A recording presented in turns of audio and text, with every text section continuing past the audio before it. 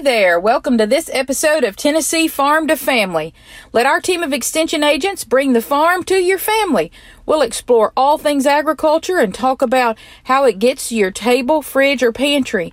Meet farmers, stomp out misinformation, and grab a sneak peek into agri-search and outreach efforts.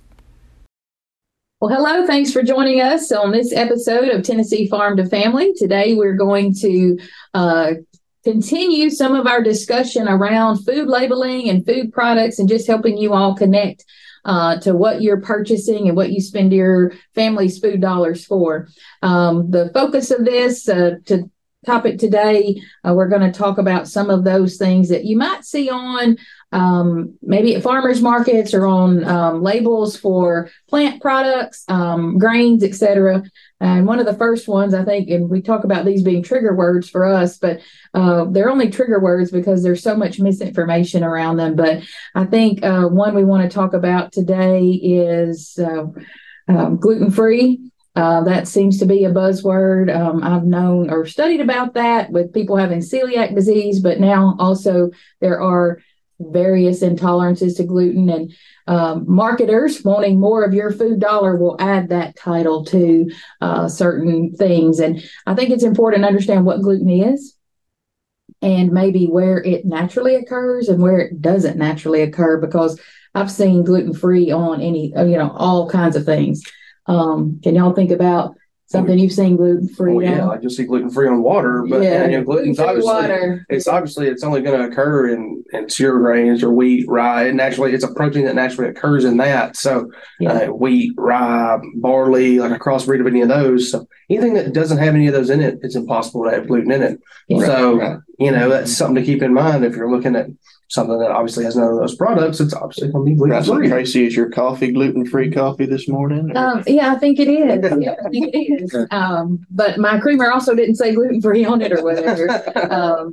Those grain products, pasta, breads, things that are use cereal grains to make them will often have, gluten in them. That gives that food product protein. Gluten is naturally occurring in there. It can be used as a food additive also. So there are times when you might add gluten, but it's usually to breads, pastas, things like that. So just, buyer beware kind of thing. I know I was on an airplane and got maybe a bag of chips that had gluten-free. And I thought, well, there's potatoes and salt in here. Potatoes and salt are always gluten-free. So that was just one that comes to mind. What are some others?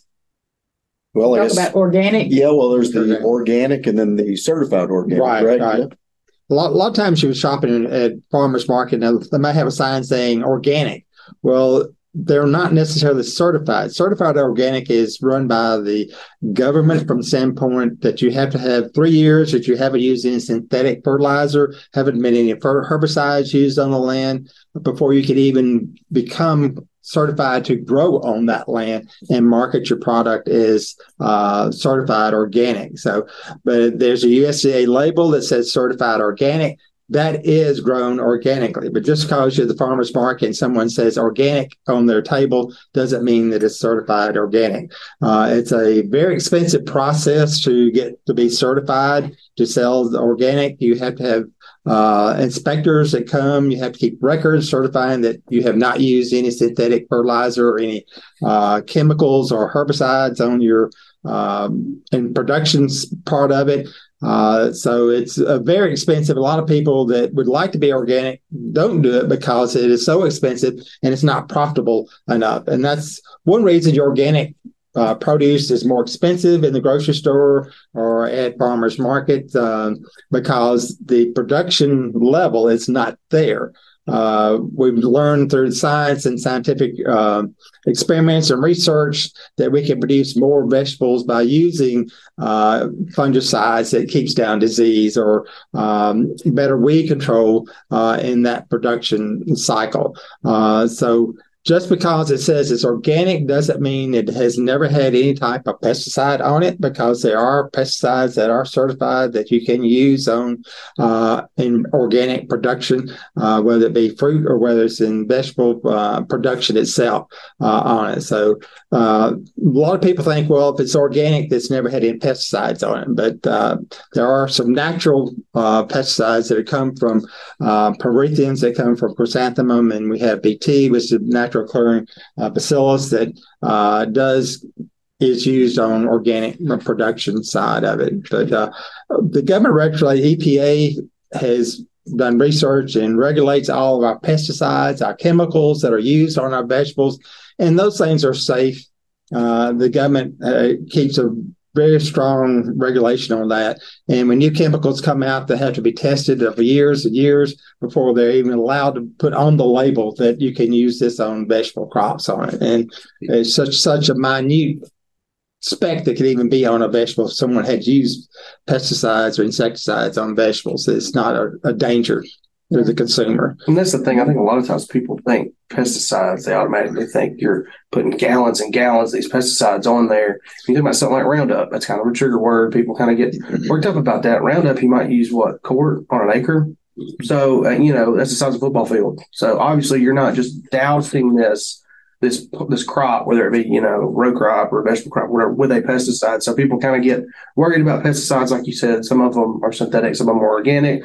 So, but they also, I think, sometimes get a little, misconstrued about how much you actually use them on there. Well, all your pesticides have like a entrance time from time it's sprayed to time it can be harvested. Mm-hmm. All those guidelines, so they know that chemical is not on the vegetables when it's at harvest time, or it's not endangering anyone who would be out there harvesting something, because it's a period of re-entry that is in the fields on that part of it. And, we're washing the vegetables that go through processing. It's not like we're selling you something just been sprayed and goes to the grocery store and put on the shelf. Right. And the organic, you don't get the production because they're not going to be perfectly shaped. They're going to be rough spots. They're going to cat face on tomatoes and that type. The consumers got used to seeing perfect tomatoes in the grocery store, and your organic are not going to be perfectly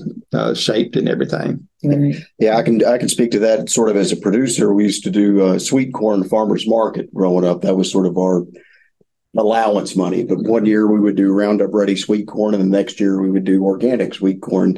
And the consumer around this time, I think organic was starting to become more of a new buzzword. But naturally, when you'd sell peaches and cream variety, for example, organic, and then they would find the worms in the corn, they would be very upset with the product. And then I would have to explain to them that this is an organic product.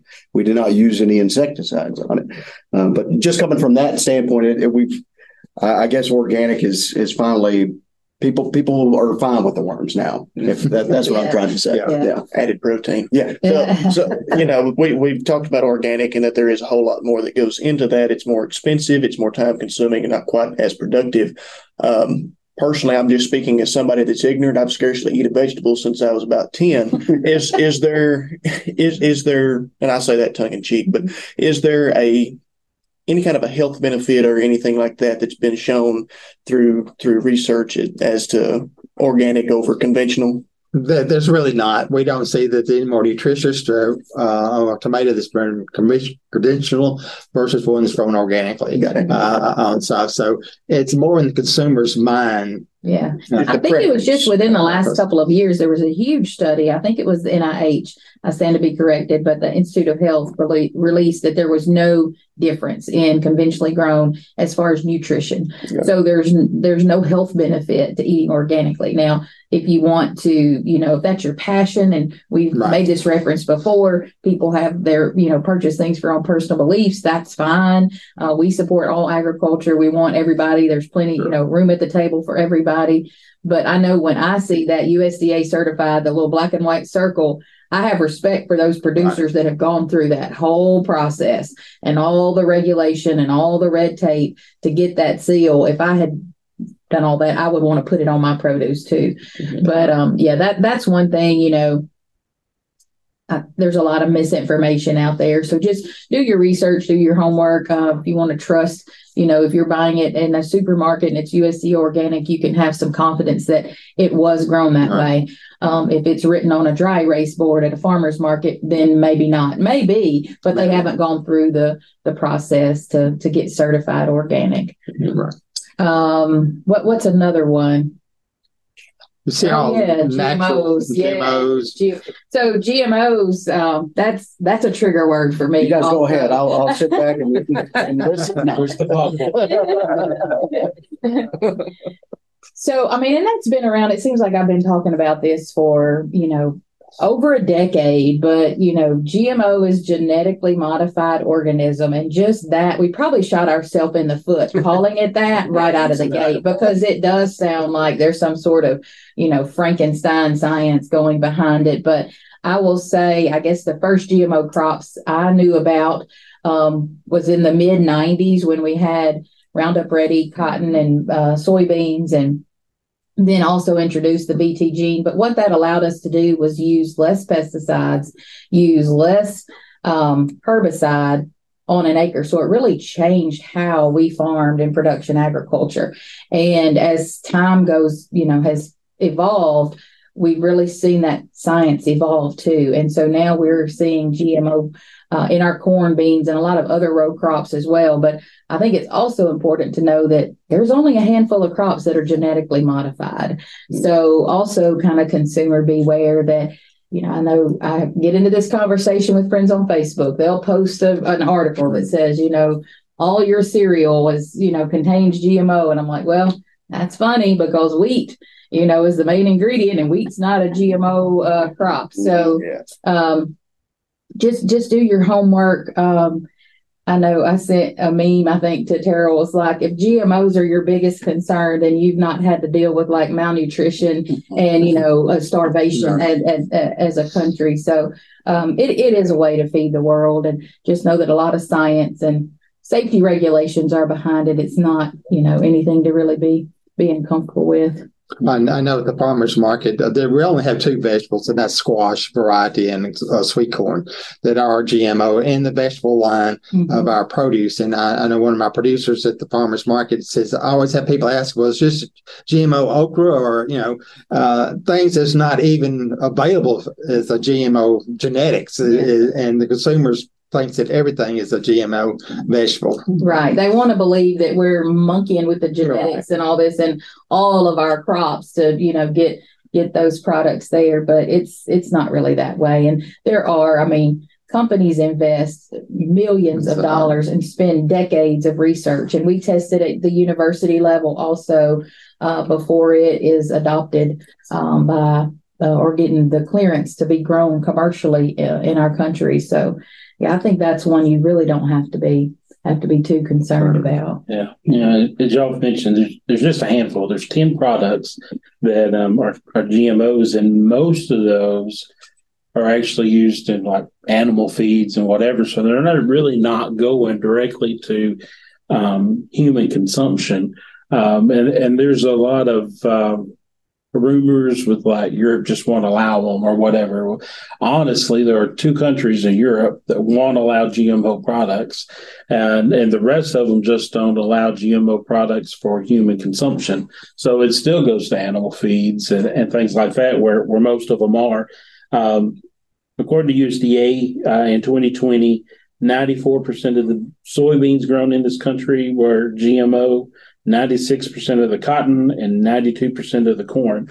Well, again, all of those are not going directly. Obviously, nobody's eating cotton, but soybean and corn are a major staple in our foods rations for our meat production, which has also been shown that it's a genetically modified organism. It's not anything that's been sprayed on or whatever. So that animal digests that's not a concern. And we've kind of seen that with our bordering countries. We had a little bit of a scare last year with Mexico, where it wasn't allowed to be white corn. Is that right? It wasn't allowed for human consumption to be GMO, but could be for animals. But it is, we've mentioned there's lots of safety out there, and And we've had scares in the past. I remember early 2000s, we had a few scares with especially specialty crops, and that's where a lot of our regulations came from. But it can be very, very safe. I've noticed a label lately from some of my friends being shared on social media that also gets them scared, and that's the fact that they have to put that food product was created with a bioengineered product. And so I think with meat coming out of labs and whatever, they feel like whatever product, they're trying to sneak something in on us or whatever. Well, chances are it's probably got some corn or some soy in it. And that's where it came from, especially soy oils or whatever. But, again, a horrible name, a bioengineered product. But, That's scary, man. I get where you're coming from. But at the same time, it's not quite as scary as sometimes we won't make it. I think another one is sugar beets. I didn't mention that, but 99% of sugar beets are GMO, and about 50% of the sugar that's on our table comes from sugar beets. Interesting. And it's just one of those products that we're going to have, and we eat lots of sugar in this country, and there's no way that sugar cane could provide enough for that. I think it's interesting, and I talk about this when we do, farm city days or ag days with youth, is to, especially in rural West Tennessee, we pass by fields and fields of corn and soybeans and cotton. Yet when you go to the grocery store, you don't see those things. And you mentioned that, that's used as a byproduct. So a lot of byproducts for corn and soy both are in almost every food label. If you stop at the grocery store and pick up one random, you're going to see some sort of food additive that's made from corn or soybeans. And so by regulation, they have to put that this contains a bioengineered product. And it would be better if this contains corn or this contains soybeans. It would sound a little better. But yeah, I would just, challenge our consumers to, read your food labels. And there are some words that can get this long, but we've all had to take organic chemistry. There's those that just talks a little bit about how those products are made, or those extenders or whatever they're adding. And it's just to improve shelf life, the things that consumers have demanded. We want things to stay on the shelf. We want a perfectly shaped tomato or an avocado. I wish we could find an avocado that wouldn't get gross in the refrigerator. But anyway, so consumer, has a lot of power and demands, that kind of thing. I think there was one more we mentioned, which was natural or all natural. You might see that. And what does that mean?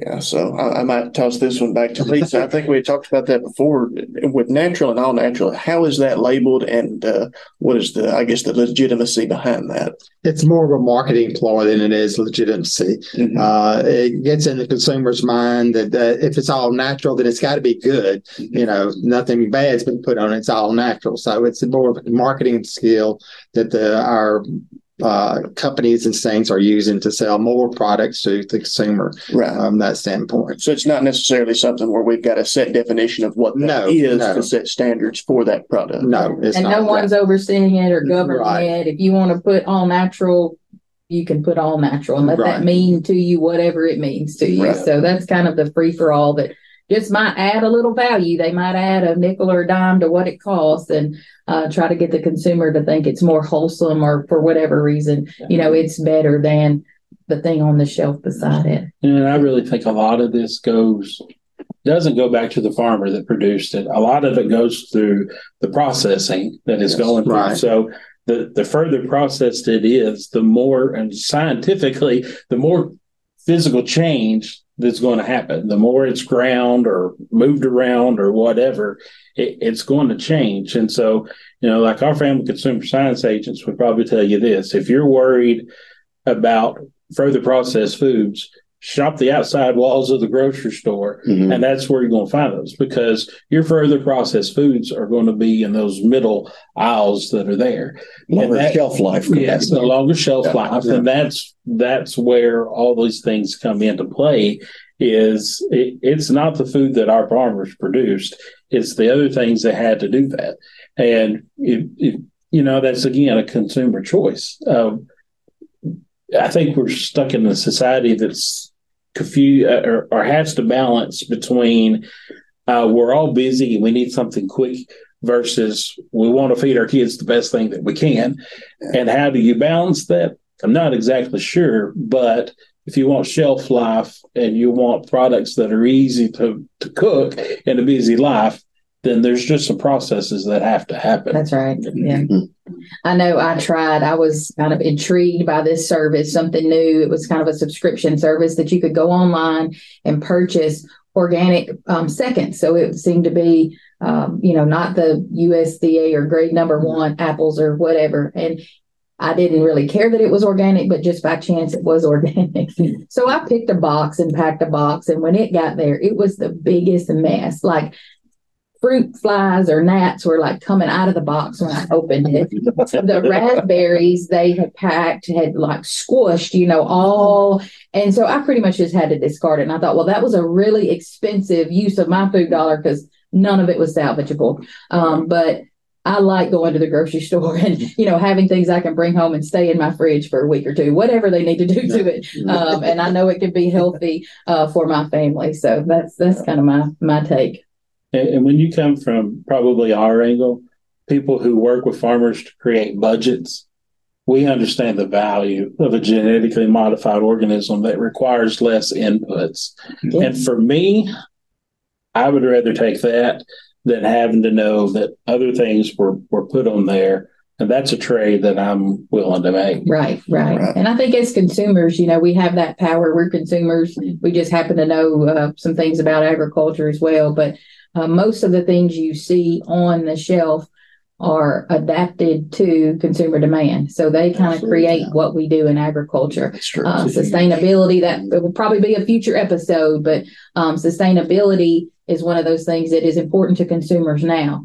Well, I know in agriculture, we're still trying to define what that means to them, to us. You mentioned profitability in another episode, but there has to be profitable for our farms to stay in business. So we're just going at this trying to educate the consumers and let them know that you don't have to be scared of where your food comes from.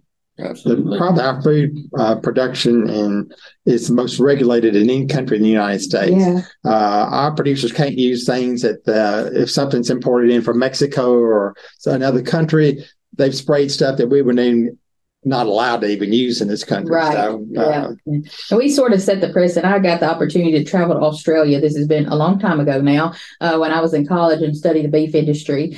But the farmers there that I stayed with said, we're about 2 years behind of whatever the U.S. is doing. So issues that affect you all socially, whatever, they're going to affect us in about 2 years. So they kind of watch to see what U.S. agriculture and U.S. food and fiber systems are doing and try to anticipate that happening to them. But yeah, good discussion. Anything else, guys? We have the safest food in the world. That's right. Yeah.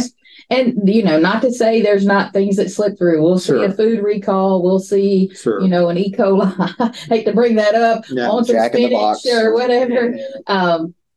But yeah, y'all just cook your food and wash your vegetables and you should be fine. Right. Yeah. So with that, we'll wrap up. Thanks and tune in again.